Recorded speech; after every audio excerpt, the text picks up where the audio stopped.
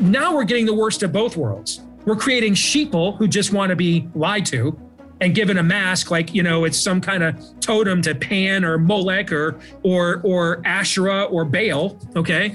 Or you're telling people, hey, don't believe anything any expert tells you. Put your head in the sand, ignore the people are dropping dead across the street. It's fake news, don't believe it. That's a dangerous place for a culture to be.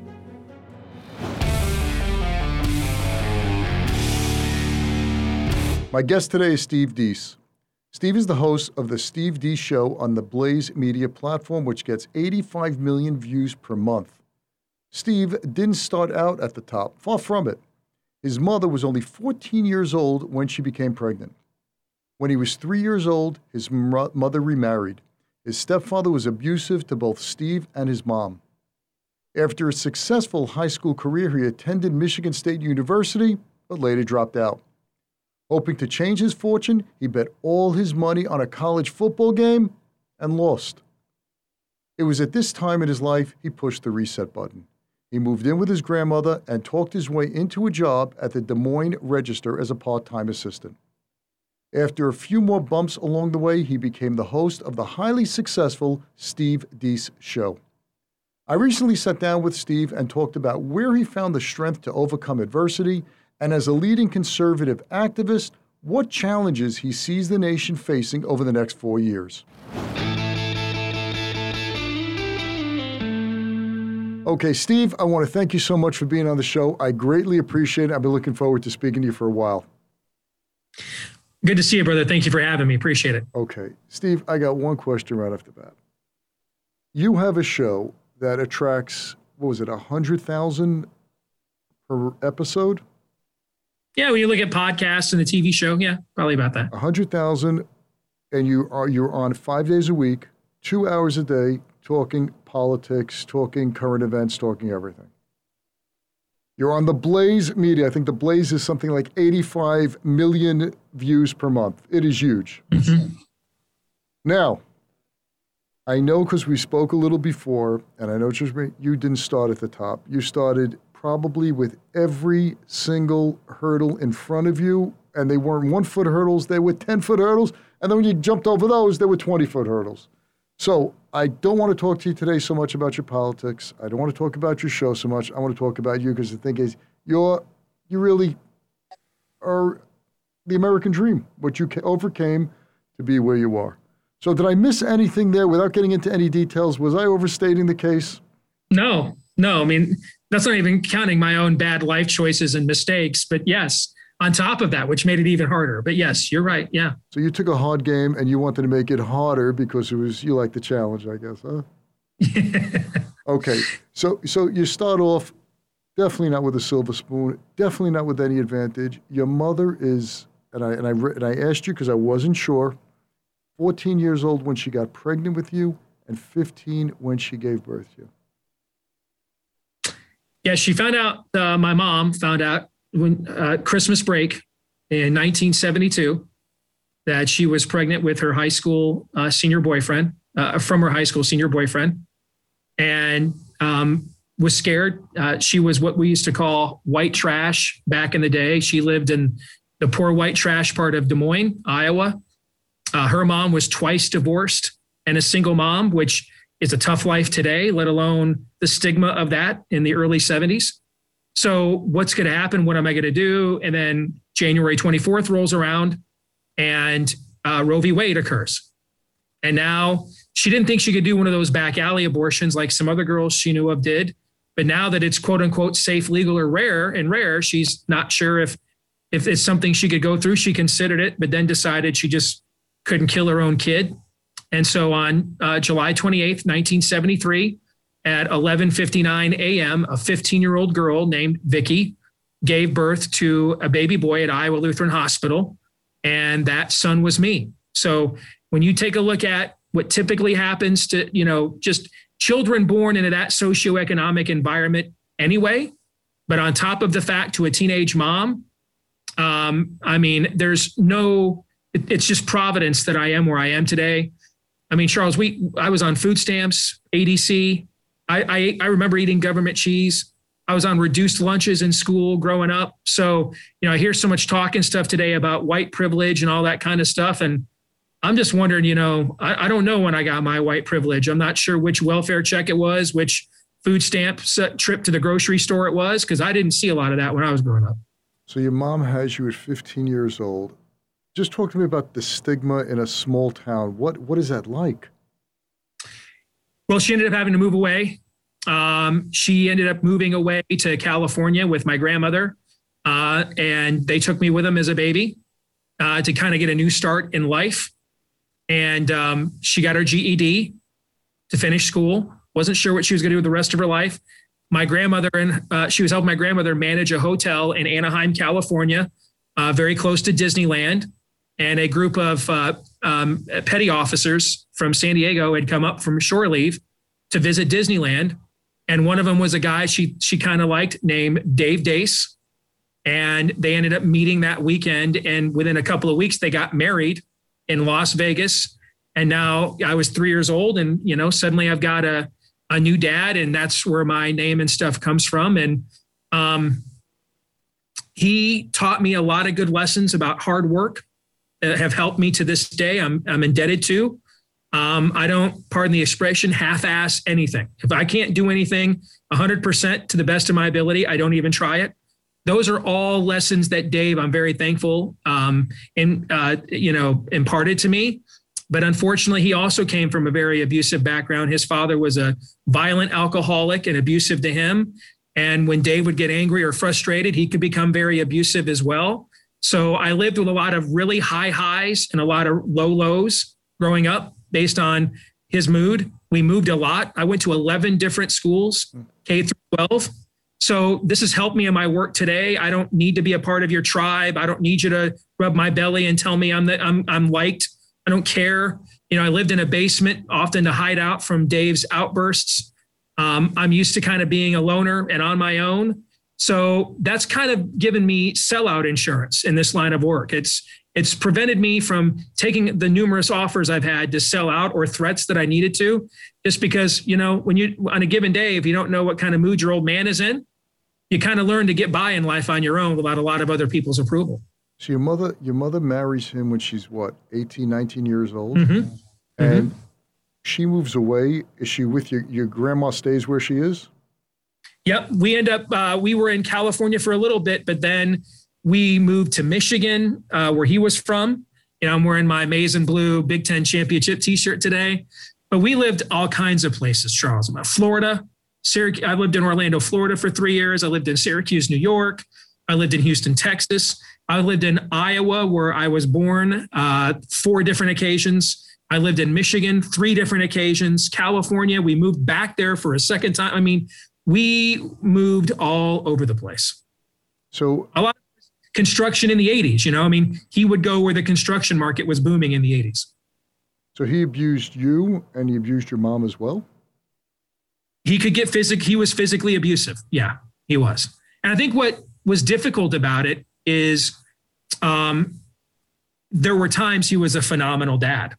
There's no question that he gets credit for some of the success I have today. That some of it was unintentional. If I had lived with a good dad, I don't know that I could have handled a lot of the pressure that's on me today. But also, he taught me good, constructive lessons. There were plenty of times where we had great times together, but he could get triggered, pardon the expression, and could go dark. And when he went dark, it was bad. And I think that's kind of what made it worse is I think we all hung around longer than we should have, because when it was good, it was really good. And so you would rationalize it. You knew you should leave. You knew you should get out. But that kept our family together probably longer than it should have been, because it was at times, we would have great Christmases. We took great vacations. I've been to every meaningful amusement park in America at least once. A lot of my friends didn't have a clue what was going on, because from the outside, they thought I had the cool dad, who was he even dealt pot on the side. So they thought I had the cool, hip dad. And a lot of times they didn't really know what was going on behind closed doors when things would get dark.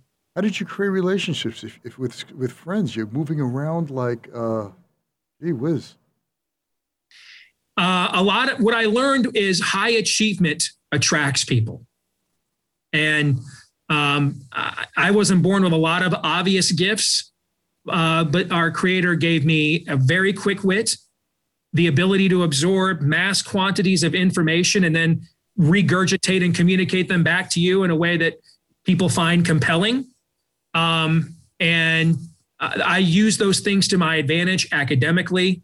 I got really involved in sports. I was pretty good at every sport, not really a great athlete, but good at the skill side of the sports. Like in basketball, I knew I was never going to run faster or jump higher than everybody. So I learned to be one of the better shooters in my school. The things that hard work and that were, talent is bestowed. I always tell people.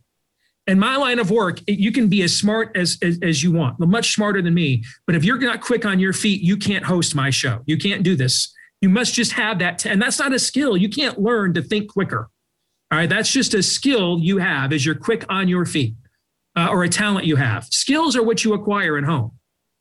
So learning to shoot a basketball is not like throwing a 90-mile-an-hour fastball where you kind of either can or you can't. Shooting is a skill. So, I spent hours in the driveway becoming one of the best shooters in my school so I could make the team and make friends. Because in the end, people respect achievement. People like success. And so if you're good at things, that helps you to get in with the crowd at a new school a lot faster. So you did well in high school, right? You did well in school, even though you jumped around like a jumping bean from, I don't know how many high schools you went to, and elementary schools or middle schools. You graduate at the top of your class in high school or middle or what? Right outside. I was somewhere right outside the top 10. Because again, the classic kid where I just thought, hey, 3.5, 3.8 was good enough. I could have gotten a 4.0 if I worked harder, but I can get a 3.6, 3.7 just showing up and have fun. So I took the easy path is what I did. Gotcha. You're still living at home now, right? Mm-hmm. You go to college. You go to a community college, I think, first, right?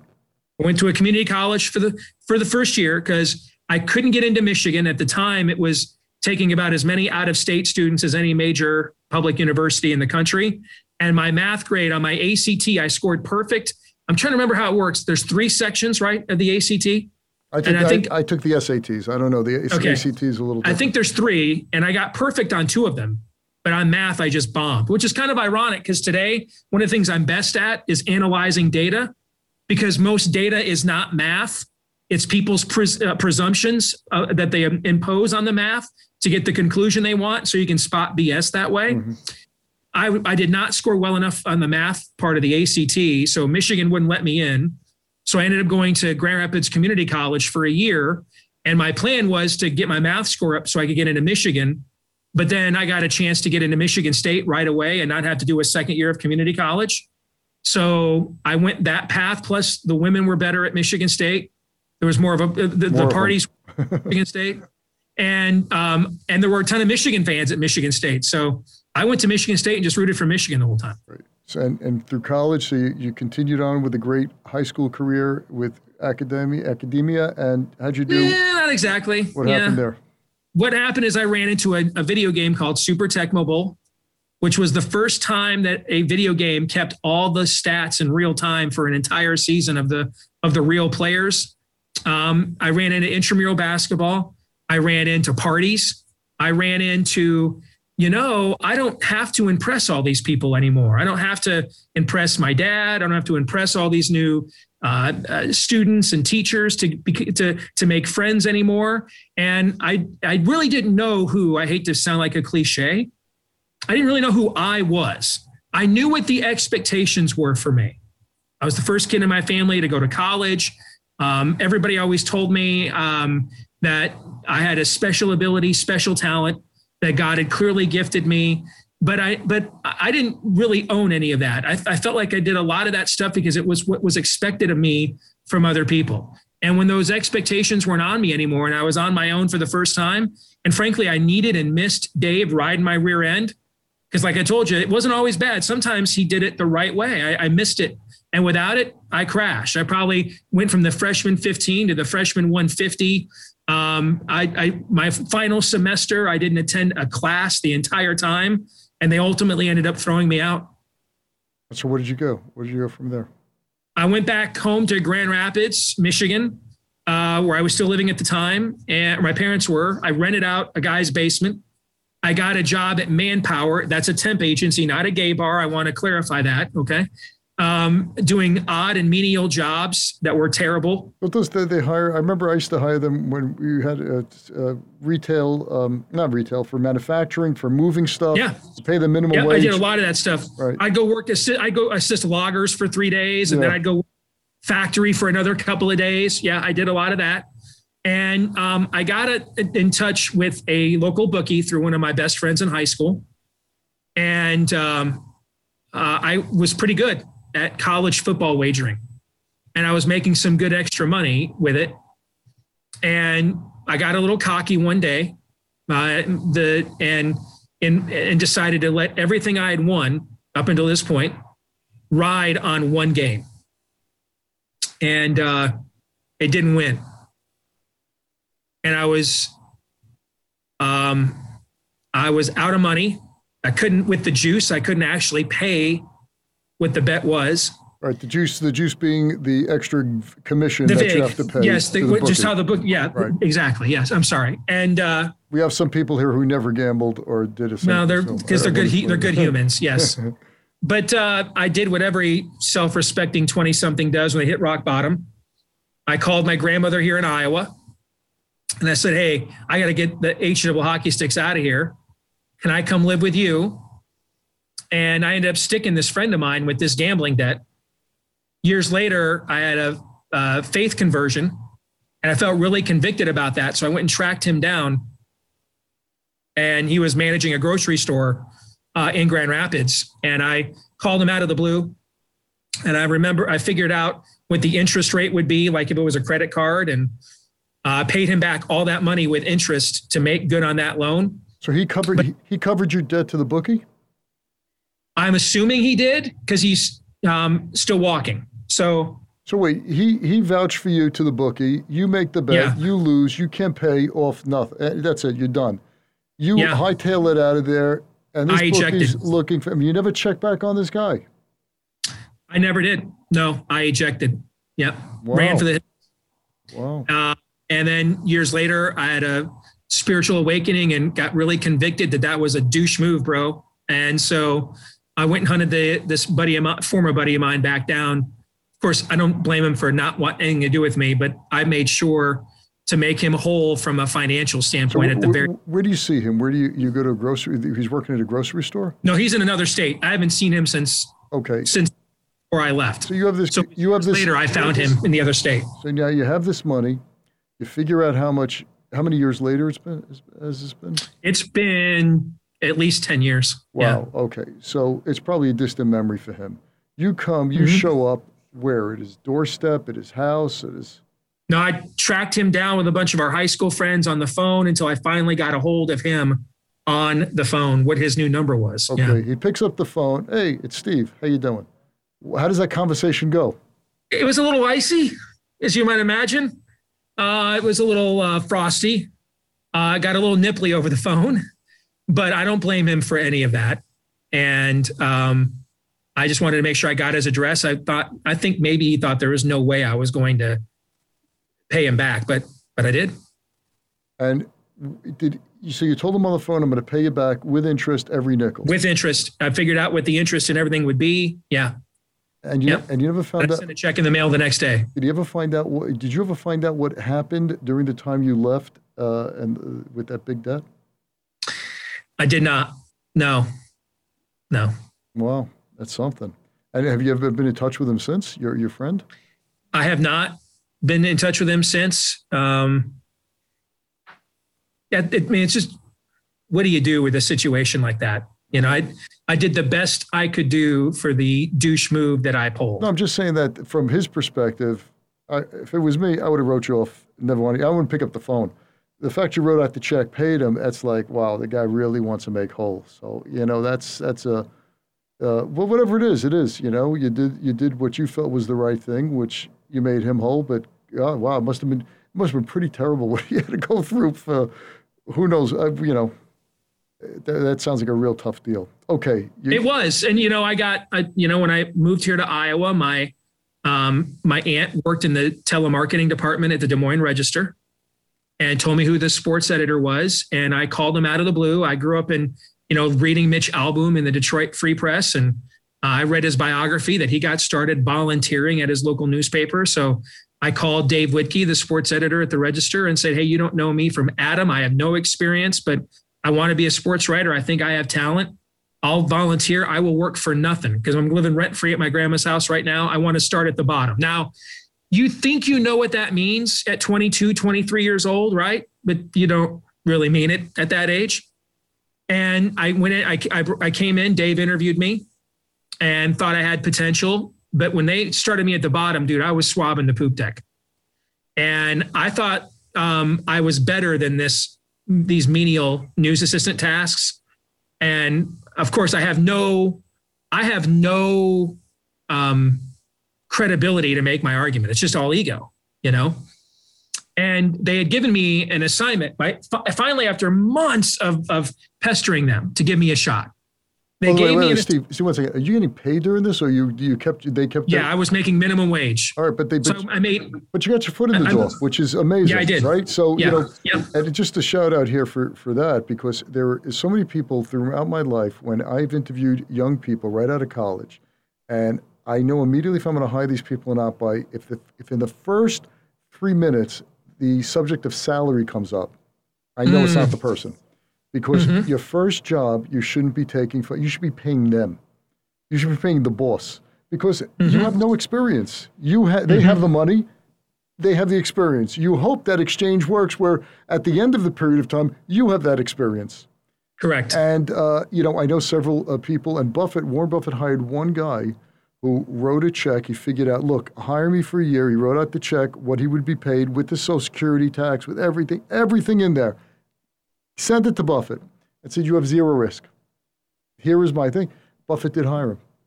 Didn't hire him, but he paid. And he said, if you don't like it, just take the check. If you say I don't make out. How many people say I'm going to work for free? So right off the bat, as a shout out for something for anyone, if you want something, if you tell a boss, if you tell a job, I will work for free. In fact, if I was starting out, I would say I would pay you. I would do the same thing. I would give you a check. Here's the money. If I don't earn this money in 90 days, keep it. You have zero loss. Just give me a shot. So I did. I worked minimum wage. I was also working full-time at Blue Cross Blue Shield in the mailroom. So I was slotting mail, grade 2 pay. That's the lowest full-time grade pay that they had at the time. But one second, let's be real. Let's be real. You didn't have a college degree. You really were, I don't know, what were your job skills that you could even offer? You know how to bet college games? Yep. You know how to run bookies? So, okay, that doesn't look well on the resume. So untapped potential that no one had any clue how to frame it or monetize it in any discernible direction. That was my resume at the time. So anyone who said no to you was doing the right thing. They were looking based on your numbers. Anyone who said yes gave you a leap of faith. Even if they gave you lunch as pay, they did a good service. Correct. So I would work 7 to 3:30 in the mailroom at Blue Cross.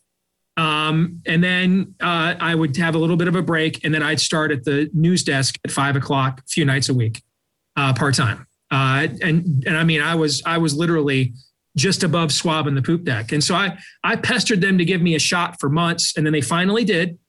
And they wanted me to do a report comparing high school track and field results in the Iowa State meet compared to the states we border, Missouri, Illinois.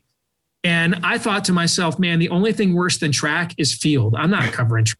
That's for losers. Okay. And so I never did the assignment. And one Saturday, I was supposed to come in and help prepare the Big Peach. That was the name of our Sunday sports page at the time, because it was printed on peach paper, kind of a tradition they used to do. And I didn't make it into work that day because that morning, my buddies and I had gone out partying the night before. And the next morning I was going to Hardee's to go get everybody breakfast, and I wasn't wearing my seatbelt, and I got slammed by a car, broadsided me. Me and the whole steering column went to the passenger side of the vehicle. The back windshield ended up like 20 yards across the street. I had glass in my head, a concussion. I got taken away on an ambulance. I should have been dead. I walked out of the ER later that night with a minor concussion. And I remember sitting in the ER that night, and I hadn't had a spiritual awakening yet, but I had a personal one, which was I was voted both most likely to succeed and teacher's headache in the same senior class. And right now I work in a friggin' mailroom, and I swap and I do the agate section and photo shopping for the sports desk every night. What the hell am I doing here? I mean, this is a waste of potential. So I'm going back in there after I get better, and I'm going to be the best damn part-time news assistant they have ever had. Well, let me ask you a question.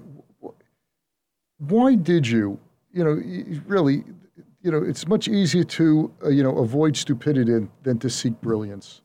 So why a smart guy, and you might not have an answer for this, what self-destructive thing was going on in your head that basically said, I have opportunity in front of me, because you're a smart guy, idiot. I have an opportunity here. Let me try to screw it up as badly as I can. If they told me to write field, I'd go down and, I'd write articles about how grass grows, and anything they needed me to do, I do. Here you finally have the opportunity. You're in your foot in the door. Great question. And you destroy it. Why do you blow it up? Because there's a reason in the scriptures we're told to humble ourselves a lot. I had, like most people do at that age, and at every age, but particularly at that younger age, an overinflated view of myself and what I was owed. And frankly, this is what I did miss constructively about Dave, is when he wasn't drunk and he wasn't high, and when he was a good dad, he made you toe the line. You had to explain yourself. You had to be disciplined. There were expectations you had to meet. I was dispatched from that. And then what happens is you use his abusive side to justify why you don't need any of the discipline. You know what I'm saying? He didn't teach you any good stuff. So you just throw the baby out with the bathwater, and then you don't want to be held accountable for any of your own actions. And so I really believe that accident was the first step that God made in sticking his foot up my backside and getting my attention, that I had a purpose to my life, a calling on my life. He had given me these talents and abilities to do something other than play Super Tecmo Bowl and intramural basketball with them. And where's your mom during all this? Literal wake-up call. Where's your mom during all this? She is actually, my mom by this time she's got a tumor on her spine. And she's undergoing surgeries. I told you she got her GED. When I got a little bit older, and my brother was old enough to be in school, she went back to college and got a nursing degree. So, she went from a 15-year-old mom to a nurse. She had worked in ER. She was running the local walk-in clinic in Grand Rapids, but they had discovered a cyst on her spine, and it was getting really difficult for her to work.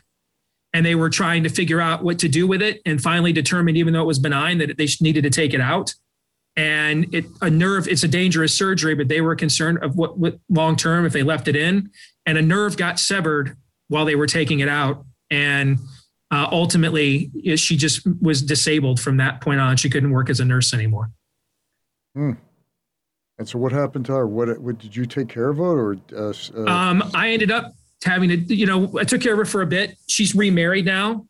Dave ended up leaving her literally in a hospital because he just didn't want to take care of her anymore. So my wife and we were just married, helped her for a little while. And then she met another guy, a wonderful guy named Jim, who's taken really good care of her for the last 15 years or so. That's great. That's great. But when I got back to the register, I show up in a neck brace, and I didn't know that Saturday they were going to fire me for not fulfilling that assignment for insubordination. And they only told me this months later. And they told me the reason they didn't fire me is I showed up with a neck brace and they just didn't have the heart to do it. So some of that beating heart news liberal media bias actually worked to my favor for a change. But when I came back, man, I went to work. I kicked ass and took names. I did everything. Worked every hour I could. Months more went by. By now, I've met the woman who's my wife, and we're thinking about getting married. And I'm trying to figure out if I have a career in media or not, or if I'm just going to work at a company like Blue Cross, working my way up through their chain. And so I decided to push the issue at the register. We had the number one boys basketball team in the state of Iowa was outside the Des Moines area. So even though we were the largest newspaper in the state, we hadn't covered them yet. So I called them up and pretended to be a new reporter at the paper, assigned to high school sports, interviewed the coach, the star players. I was going to do a massive profile on their team for the paper. Didn't tell the paper I was doing this at all. Figured no company's ever fired somebody for taking initiative, right? So I wrote this long profile, and I was working on the sports desk as an assistant on a Saturday night for the Sunday paper. I had the story done. I waited till everybody left, and then I filed it in our digital system after everybody left, like you would if you were a reporter assigned to a story. Why'd you do that? Why'd you do that? Because I wanted to see if I was good enough to be a writer or not. But they wouldn't give you the opportunity? And I thought they'd never give me the opportunity because of how I had done it before, that I had to kind of take the bull by the horns and take charge this time. So Monday, so I did this on a Saturday night. Monday, I'm in the mailroom at Blue Cross Blue Shield, delivering mail, slotting mail. A call comes in. It's my assistant editor at the Register. He's like, "Hey, you are not allowed to violate protocol like this. You get your blankety blank over here. As soon as you're done with your shift over there, we're going to have a talk." So right after I get done with my shift at 3:30, these two corporations are right across the street from each other at the time. So I went across the street into the newsroom at the Register, and the deputy sports editor is waiting for me. And it's just him and I because the crew hasn't come in to do the nighttime paper yet. And he just berates me for what I did, misrepresenting myself. And of course, everything he said was true, but I wanted to push the issue to see if I had earned another chance. And he berates me for several minutes, and I'm contemplating what mic drop snotty one-liner am I going to get off before I quit and walk out of here and tell my buddies years from now at a bar after my Blue Cross shift how I told the editor of the Register off once. And so I'm trying to think of what my walk-off shot's going to be. And while I'm thinking about it, as he's yelling at me, he finally looks at me and says, "But your profile is really good, so we're going to run it on the front page of the sports section tonight." And that's the first gift my wife ever bought me. Is she had that cover story on the front page matted. I still have it hanging in my man cave today. And that's how my media career got started. How I got into radio. I wrote a feature about the first sports talk station in Des Moines. The guy who ran the station called me a few months later, asked me if I wanted to be on the air. I said, "Are you going to pay me?" He said, "Yeah." I said, "Okay." Every radio job I've ever had, every broadcasting job I've ever had, somebody literally called me I didn't previously know and offered me the job. One time in my career, I actively tried to get a broadcasting job. And Amy and I, because my wife's originally from Michigan too. And so we originally thought that maybe our goal when I was just doing sports talk radio was to get back to Michigan and work in Detroit, a big market, covering all the teams that I used to, grow up watching. And there was this, WDFN was the big Clear Channel sports station in Detroit at that time. And their program director was a guy named Greg with 2 G's, Greg Henson. And every day for a week, I sent him a pizza, long distance from Iowa, to be delivered with my name or his name spelled out in pepperoni, to try to get him to listen to my demo tape. Finally, after several days of this, he finally got back to me and says, "We don't have any openings. I don't think you're that good anyway." And I didn't get the job. I believe, not that I'm bitter, but I believe he is now on his 4th or 5th radio job since he told me that. Let's just say I've kept a little track of how that's gone. Some of your viewers, listeners may know Dave Revson. He works at the Big Ten Network. He's their lead anchor. Years ago, when I was starting in sports talk radio, he would come on my show as a guest when he was at ESPN. And he went from the Quad Cities in Iowa to ESPN. So he's like, "Dude, if I can jump from the Quad Cities with your talent, you could do that too from Des Moines. So let me put you in touch with my agent." All right. I send his agent the best material I have. A month or 2 weeks goes by. He doesn't follow up with me at all. I finally called Dave Revson's agent. And I said, "Hey, I just want to know if you got my stuff." He said, "Hey, kid, you're not that good. Probably, it's great that you got a gig at 26 years old in Des Moines. You should probably settle in for a nice life in Iowa, meet a good woman, settle down. But I don't really see you going bigger than that with what I heard." So those are things I learned being out of Dave's home I needed motivation. I needed someone like him who when he was, I needed the sober Dave who would push me the right way, that motivated wise, I would take the easy path. So these little slights, these little grievances, I use things like this to motivate me throughout the course of my career. What do you think these guys heard in your demo tapes that made you not that good or kids you much, you're nowhere near what we need? Looking as a professional. That's a really good question. I think part of it was I was raw. When I got my own radio show, when I started co-anchoring a radio show, I'd never done one ever before. I had no idea how to format a show, hadn't really discovered my own voice. I think what Revson heard is he just heard me with my ability to analyze a game, right? From talking to him about it. That's not the same as hosting a program and formatting it and everything else, And so I think it was just really raw. That's most of it. But I think another little part of it is I'm a nonconformist. And that hurts me sometimes in conservative media when we're expected to basically be a mouthpiece for the Republican Party. But to me, I think BS is BS, regardless of whether you have an R or a D or an I or a Z or a Greek alpha after your name. Okay. And so I think a lot of times we like people that will. It's like a producer on CNN told me once, I don't really care what your opinion is. I want to know what side of the argument you're on. Well, what if I think both sides of the argument are full of poop, And so I think there's this notion of how do we fit people into the narrative, where there's always a hero and a heel, like everything's pro wrestling, right? And my nonconformist streak at times, I think, has had people in my industry wonder, hey, okay, even if I think he has talent, if this guy alienates both sides of every argument, how can I make money off of that guy if he doesn't build any kind of a loyal following and everybody hates him all the time? And how did you end up where you are now? How I ended up where I am now is I ended up getting switched from sports to news talk in Iowa. And on the big blowtorch there, WHO, a lot of people gave me credit. They shouldn't have, but they gave me credit for Mike Huckabee's surprise win in 2008 over Mitt Romney, because my show basically did all the Oppo research and did all the advertising that he didn't have the money to do. Mike won the caucuses. Candidates win elections, not hosts. I might have been the reason Romney lost because I did the Oppo that Mike didn't have the money for. But that gave me a lot of exposure. It really grew my show.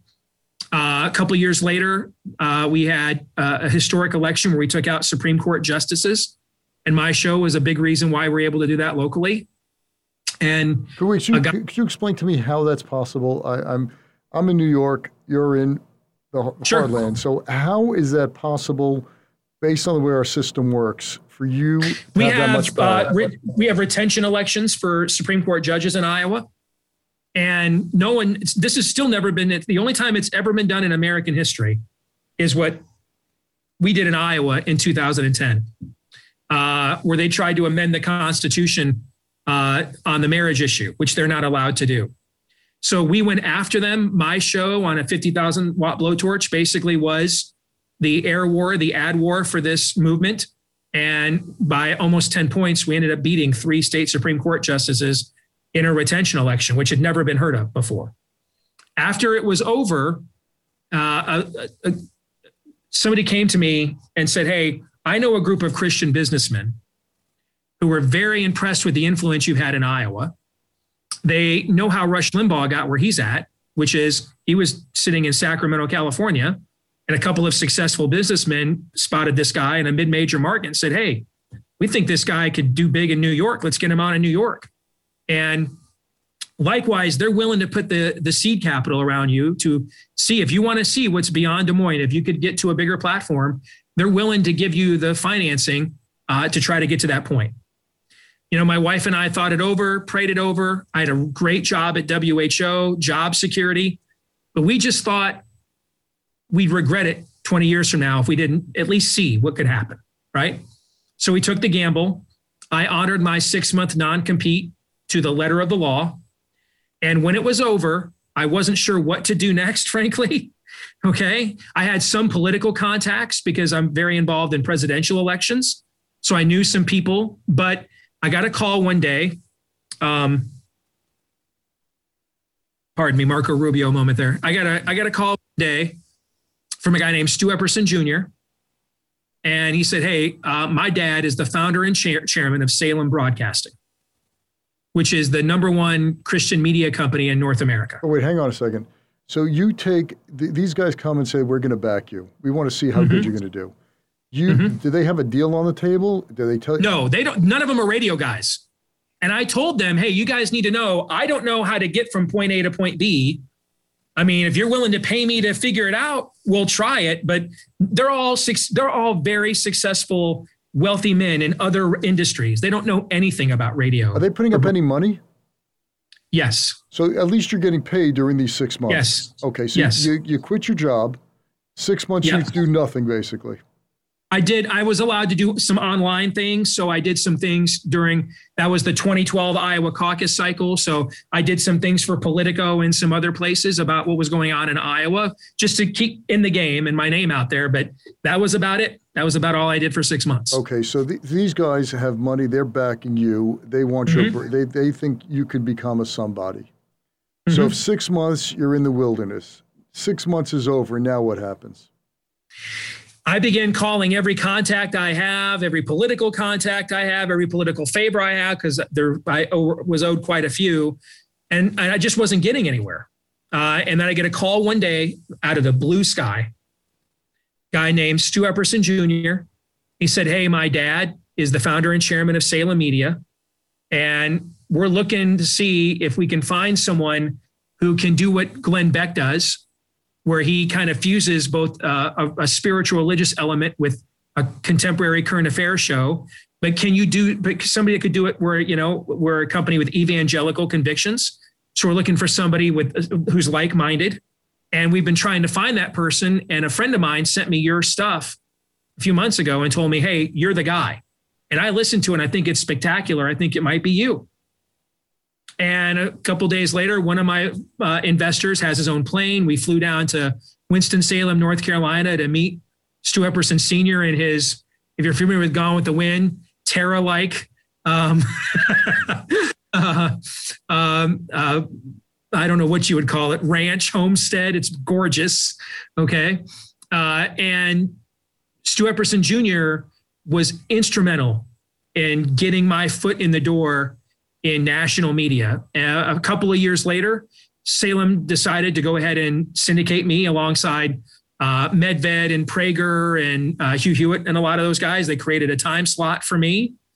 By this point in time, we had another company had started called Conservative Review. That was started by some former conservative Capitol Hill staffers and activists who wanted to begin to hold the Republican Party accountable from the right. And they wanted a media guy, and they reached out to me to kind of be the media guy on the team. And so I was working for them and with Salem. Wait, so hang on a second, Steve. What happened to those guys who were backing you? Did they ever get? They're still backing me now they're still with me. They don't have to back me anymore. We're making enough money now. No, but I'm saying when Salem called you up, when these guys are still part of that deal? Yeah, they're still part of the deal to this very day. But they're more of my elders now. Essentially, they hold me accountable to make sure I don't make dumb decisions and things of that nature. Okay, but you had to go in with them with Salem, or you could have told them. Oh, I took my investors to Winston-Salem with me. Yeah, that's what I'm saying. So the deal was that you were partners with them in any deal going forward. Yes. Gotcha. Okay. Correct. Good. And so I'm doing both Salem. Our show had gotten to about 80 affiliates, including New York City and a lot of other big markets. Conservative Review decided that they wanted to start kind of their own video product and podcasting platform. And so I decided to go exclusively with them because it was also better for my family to not be doing this from 8 to 11 at night, with school-age children. So I went with them, and about a year later, they merged with The Blaze. And now I'm ironically doing the show right after Glenn Beck. And here we are. The rest is history.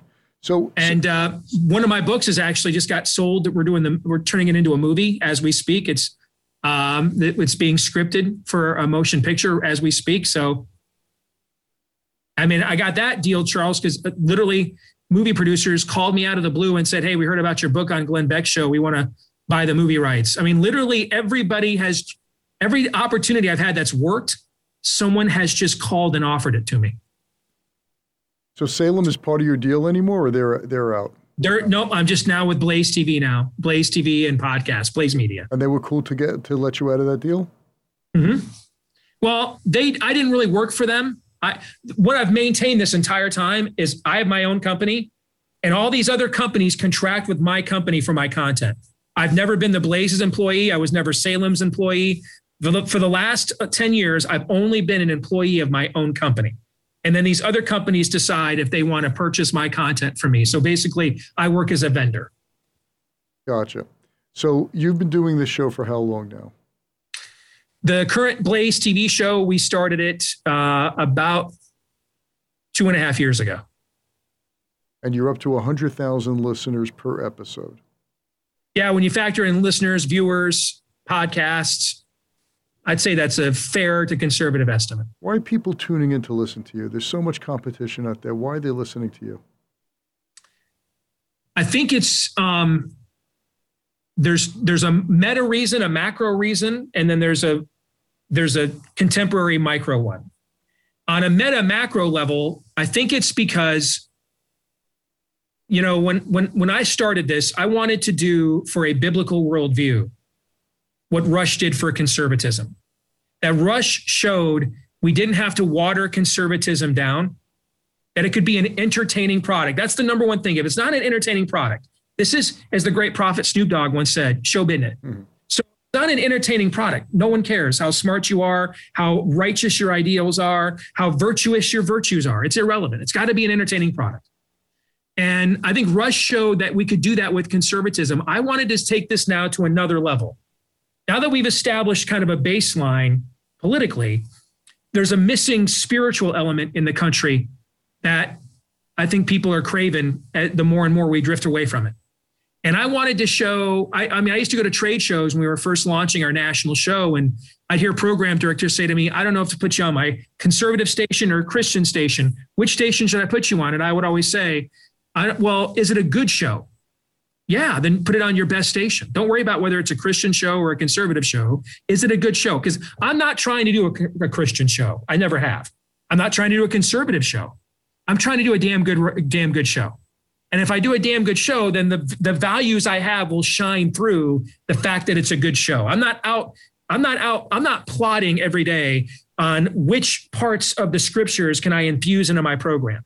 What I'm plotting every day is how do I do a good show? Because if that happens, my belief system's going to shine through. I don't have to contrive it. I don't have to force it, coerce it. So I wanted to do for a biblical worldview what Rush did for conservatism. And I think that there's a market of people who have never heard God's word through any prism other than explicitly in a pulpit or through a certain framework that they've kind of stereotyped or dismissed, and have never seen it applied to anything other than explicitly spiritual or religious principles, but everyday ways that we actually live here in a very practical, material world. I think that's the meta reason. And I think the micro thing, our audience has doubled in the last year, because right away, when I read the Imperial College survey, I smelled a rat from the very beginning with the COVID data and the models. They weren't congruent. The premise and the assumptions did not add up to the conclusions. And our show was one of the very first that began pushing back on whatever this last year has been. Listen, on one hand, COVID-19 is at the very least the worst pandemic to hit this continent since the Hong Kong flu. That's a half century ago. It's probably worse than that. So that would make it the worst since the Spanish flu a century ago. That cannot be dismissed. But much of what we've been told about that seriousness has been erroneous, unscientific, flat earth, voodoo, BS. And our show has been on the front lines of that. And I think a lot of people around the country sensed something wasn't right, especially when you're not allowed to ask questions. Usually when someone in leadership won't let you ask questions about their truth, it's because their truth is probably a lie. And our show has doubled in audience in the last year because of the role we have played in pushing back on this. How did they find you? How did they know that you were doing this? A lot of it's just been happenstance. People see us get shared, word of mouth. I wish I could tell you it was some slick, sophisticated marketing campaign. No, it's just kind of happened, actually. So how do you do this? 2 hours a day, every single day? Forget about once the show is done, forget about putting on the show. All the research, you have to be always on current, especially right before your show starts. If something breaks, you got to get phoned up on that immediately. How do you do that? Well, it goes back to what I said from the very beginning. It helps that I'm very gifted in a quick wit. I've got a near photographic memory. I can absorb mass quantities of information, which makes me perfectly suited, it just so happens, for the job that I have. I have a great staff of 2. My producer, Aaron, I can outsource everything technical to him with minimal supervision. He shares part of my brain. My editor and my assistant, Todd, the other half. And he makes sure I hand a lot of the research and stuff off to him now, because he understands what I'm thinking and where I'm coming from. So having a quality staff alongside just my God-given giftedness helps me do a lot of work in a shorter amount of time than it would take probably the average person, so that I always make sure I've got plenty of family time and everything left over. What's the next step for you? We're about to release a book. We're about to drop a house on a witch named Anthony Fauci. The book is finished. It'll be released. We're going to rush it to paperback with the publisher. We're going to bypass hardcover to get it in the hands of people like you and audiences like yours as soon as possible. It will be the layman's compilation takedown of the biggest fiend and fraud, I think, in American history, Anthony Fauci, the most dangerous and powerful bureaucrat we've ever seen. And that book will be out sometime later this spring. The movie version for my 2016 book, A Nefarious Plot, we're going to start shooting it sometime later this year. And then I guess we just hope the show continues to grow, I guess. So when you come out with the Fauci book, what do you expect to have happen? I want people, 2 things. One, it's a shame we're a year into this, and the first real, other than 2 attempts Rand Paul made in the Senate, the first real skeptical questioning this man has faced came from a Mexican comedian over the weekend. Nothing from our own media. When we're going to hand this much power to somebody unelected, we reserve and deserve to have him face skeptical questioning. That's number one. We're going to do the work, our uninquisitive media who told you just to lock down forever until there's a vaccine. We're going to do the work that the media didn't do for the last year. But number 2, this can never happen again. I believe Donald Trump is not president today because he surrendered his presidency to Anthony Fauci for 4 months and never recovered. That set into motion the mail-in voting and everything else that ended up creating the outcome we saw last year. We can never again allow an unelected bureaucrat, one singular figure, to have this much non-transparent and unaccountable power. None of you expect to remain any form of a free people. This can never happen again. But shouldn't the political system rein a person like that in? Why was he let to go loose? That will get covered in the book as well. All the potential answers to your question, brother, are bad. I'll say that. Okay. But this also comes down to ultimately self-government begins with the self. We really have to assert ourselves more in this process. You know this as a successful businessman. There's a limited amount of people that you can trust to think for you. And they have to really earn that level of trust. And once earned, though, it doesn't take much of a giant screw up for that trust to be gone, right? Mm-hmm. Everyone else, you've got to remain in charge. You've got to be abreast of situations. You've got to be in control. And I think that we have turned representatives and proxies into leaders, so that we don't consent, we defer. And those are consent of the governed makes you a citizen. Deference to a government makes you a subject. And we have been far, far too deferent as we the people in America. And I think that's reflected in the fact 92% of incumbents get reelected every year. So looking back on this whole COVID, really we're 1 year after the fact, and we saw the lockdowns and the masks and all the things that went through. We're going to look back on this as just a disaster. And all the studies are coming out. I saw the Wall Street Journal last week that Sweden didn't have a lockdown. They have just the same amount of cases. There was no, and I'm living in New York where we had de Blasio and Cuomo make up their own numbers, their own edicts, their own restrictions. It was a disaster. What can be put in place to make sure something like this never happens again? We need the number one thing we need is a 9/11 style tribunal about this last year. And it's not just because of the fraud and the gaslighting, as you just gave some examples. I've never seen a subject gaslighted more in my career than Sweden. I mean, most of my career in conservative media, I've been told by my lefty friends, we need to become like Sweden. Finally, last year, I was like, hell yeah, let's see what Sweden's doing. And all the rest of my lefty friends were like, Sweden wrecked them, barely knew them. I don't know what the hell is Sweden.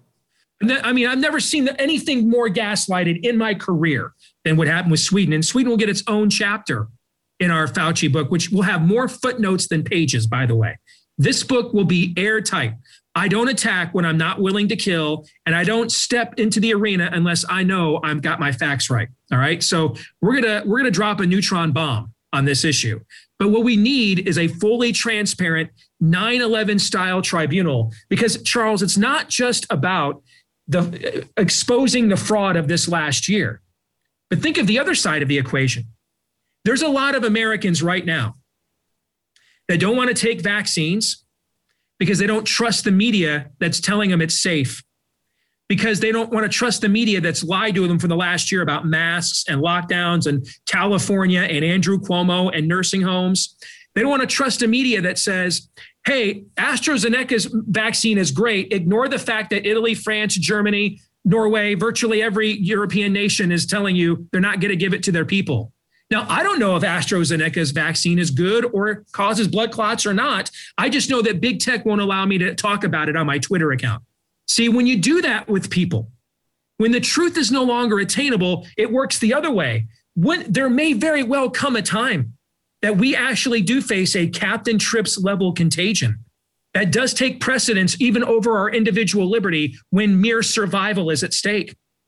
We've now conditioned an entire portion of the population not to believe public health officials at all because they've been lied to so much and told that if you question this, if you question why all of a sudden an anti-malaria drug that's been licensed since the 1950s is now being called dangerous so that you can market remdesivir that doesn't freaking work instead, you're banned from your Facebook page and can't get your kids' pictures that you put up there 10 years ago. You can't get those back from you. You're locked out forever if you do that. When you tell people that, now we're getting the worst of both worlds. We're creating sheeple who just want to be lied to and given a mask like, it's some kind of totem to Pan or Molech or Asherah or Baal, okay? Or you're telling people, hey, don't believe anything any expert tells you. Put your head in the sand. Ignore the people are dropping dead across the street. It's fake news. Don't believe it. That's a dangerous place for a culture to be. I do think that's where we are now. I agree. It's where we are now. And ironically, of all places, the left-leaning Atlantic had a feature last week. I talked about it on my show that totally nailed where we are as a culture. And it talked about the fact that as America has turned from God, religion is actually not diminished at all. Instead, politics has been elevated to the level of religion. And you see this in how, we were having a nice, tidy culture war for 20 years in America, where we were killing each other on op-ed pages, cable news shows, debates. But then when it was over, we all went to the ball game together, rooted for the home team. We all went to the high school recital together and watched our kids play. You know what I'm saying? I mean, there were ground rules. It was not a zero-sum game. Everywhere you went, you didn't feel like it was a culture war when you took your kids to Disney World. We have turned this into a zero-sum game now. There's nowhere to go. We have to fight like this everywhere we go. That just creates bone on bone, no cartilage level of division and friction constantly in the culture. And we are devolving now Now that we've lost our faith in God, we're turning towards political idolatry. My tribe against your tribe. I have no standards. My only standard is my side wins no matter what and your side loses, because life is over if your team wins. That's a dangerous place for a culture to be, and it's where we are right now. We went from coexist to zero sum in a heartbeat. That's exactly right. We did it like in 15 minutes. And I really believe that the left, a segment of the left did this, particularly with the advent of social media, particularly after social media companies went public and they thought they knew that they could pressure them that way, okay, to basically be their thought police. That's number one. But now what's happened in the last few years is on my side here on the right. Our people have been like, okay, if that's what we're going to do, then I get Netflix, boycott everything, Disney, ESPN. I mean, I put up a post inviting people to join my NCAA tournament bracket contest to win show swag on one of my social media accounts. First 6 posts were like, ESPN hates me, social justice, I'm out. Now both sides have decided I'm not living with anybody I don't agree with and affirms me all the time. That's not good. And if you got children or grandchildren, I got 3 teenagers right now, I'm worried about that future for them. Once Dr. Seuss is off limits, what's game? Right. Everything's right. game. Dr. Seuss is now Das Kapital, or the John Birch Society training manual, right? But you can watch Cardi B simulate with another woman on the night. I mean, that's not a healthy place for a culture, Matt. And how do you see this ending? Revival or bust. If we don't have, there's a reason why we had great awakenings in the 18th century before we had freedom and liberty. And then we saw more great awakenings in the 19th century to sustain that. I think we're living on the fumes of that. And I think without revival, without putting the God where our rights come from at the center place of civilization again, we're going bust. Because this is always what happens when cultures turn their backs on the God of the Bible. They turn towards idolatry and they devolve into sectarianism, tribalism, because each side debates whose idol is worthy of the idolatry. Everything's a zero-sum game, and we're heading down that road. In fact, I think we're sadly on it right now. Once we took out the Declaration of Independence and God out of the school system, game over. It was just a matter of time. Yep. It was just a matter of time. All right, Steve, I look forward. And by the way, when is this book coming out, Fauci book? We're aiming for, if we can get it out, sometime by the end of April. Oh, wow, pretty soon. Yep. All right. I definitely have to have you on the show back in May, Tom. We got to talk more about this after I've read it and read every footnote and try to see what I'm missing here. But being a recipient of this craziness in New York when at Thanksgiving time, Governor Cuomo said, houses of worship can't have more than 10 people. Mm-hmm. And we have synagogues that can hold 1,000 people. We couldn't go to synagogues. Mm-hmm. This is our religious freedom taken away in a heartbeat until the Supreme Court ruled against that. But it never in my life have I ever felt how our freedoms are this much away from being taken away from us than the past year. Yes.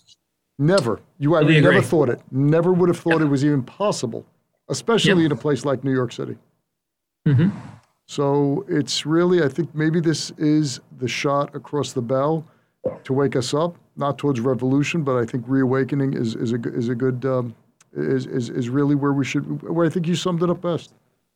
I think that's it. Amen. All right, Steve, thanks so much for being on the show, man. I enjoy this. An hour went by like a heartbeat here. I could speak to you for another hour, but you got to probably prepare for another show soon. And thanks again for coming on the show, and you're welcome back anytime. You bet, man. Thank you very much. Okay. Take care, guys. Thanks for listening to this episode of The Charles Mizrahi Show. If you're a new listener, welcome. If you've been listening for a while, we're glad to have you back. Either way, we'd love to know what you think of the show. Please leave a review if you listen on Apple Podcasts. Reviews make it easier for others to find the show. You can also see the video of the interview on the Charles Mizrahi Show channel on YouTube.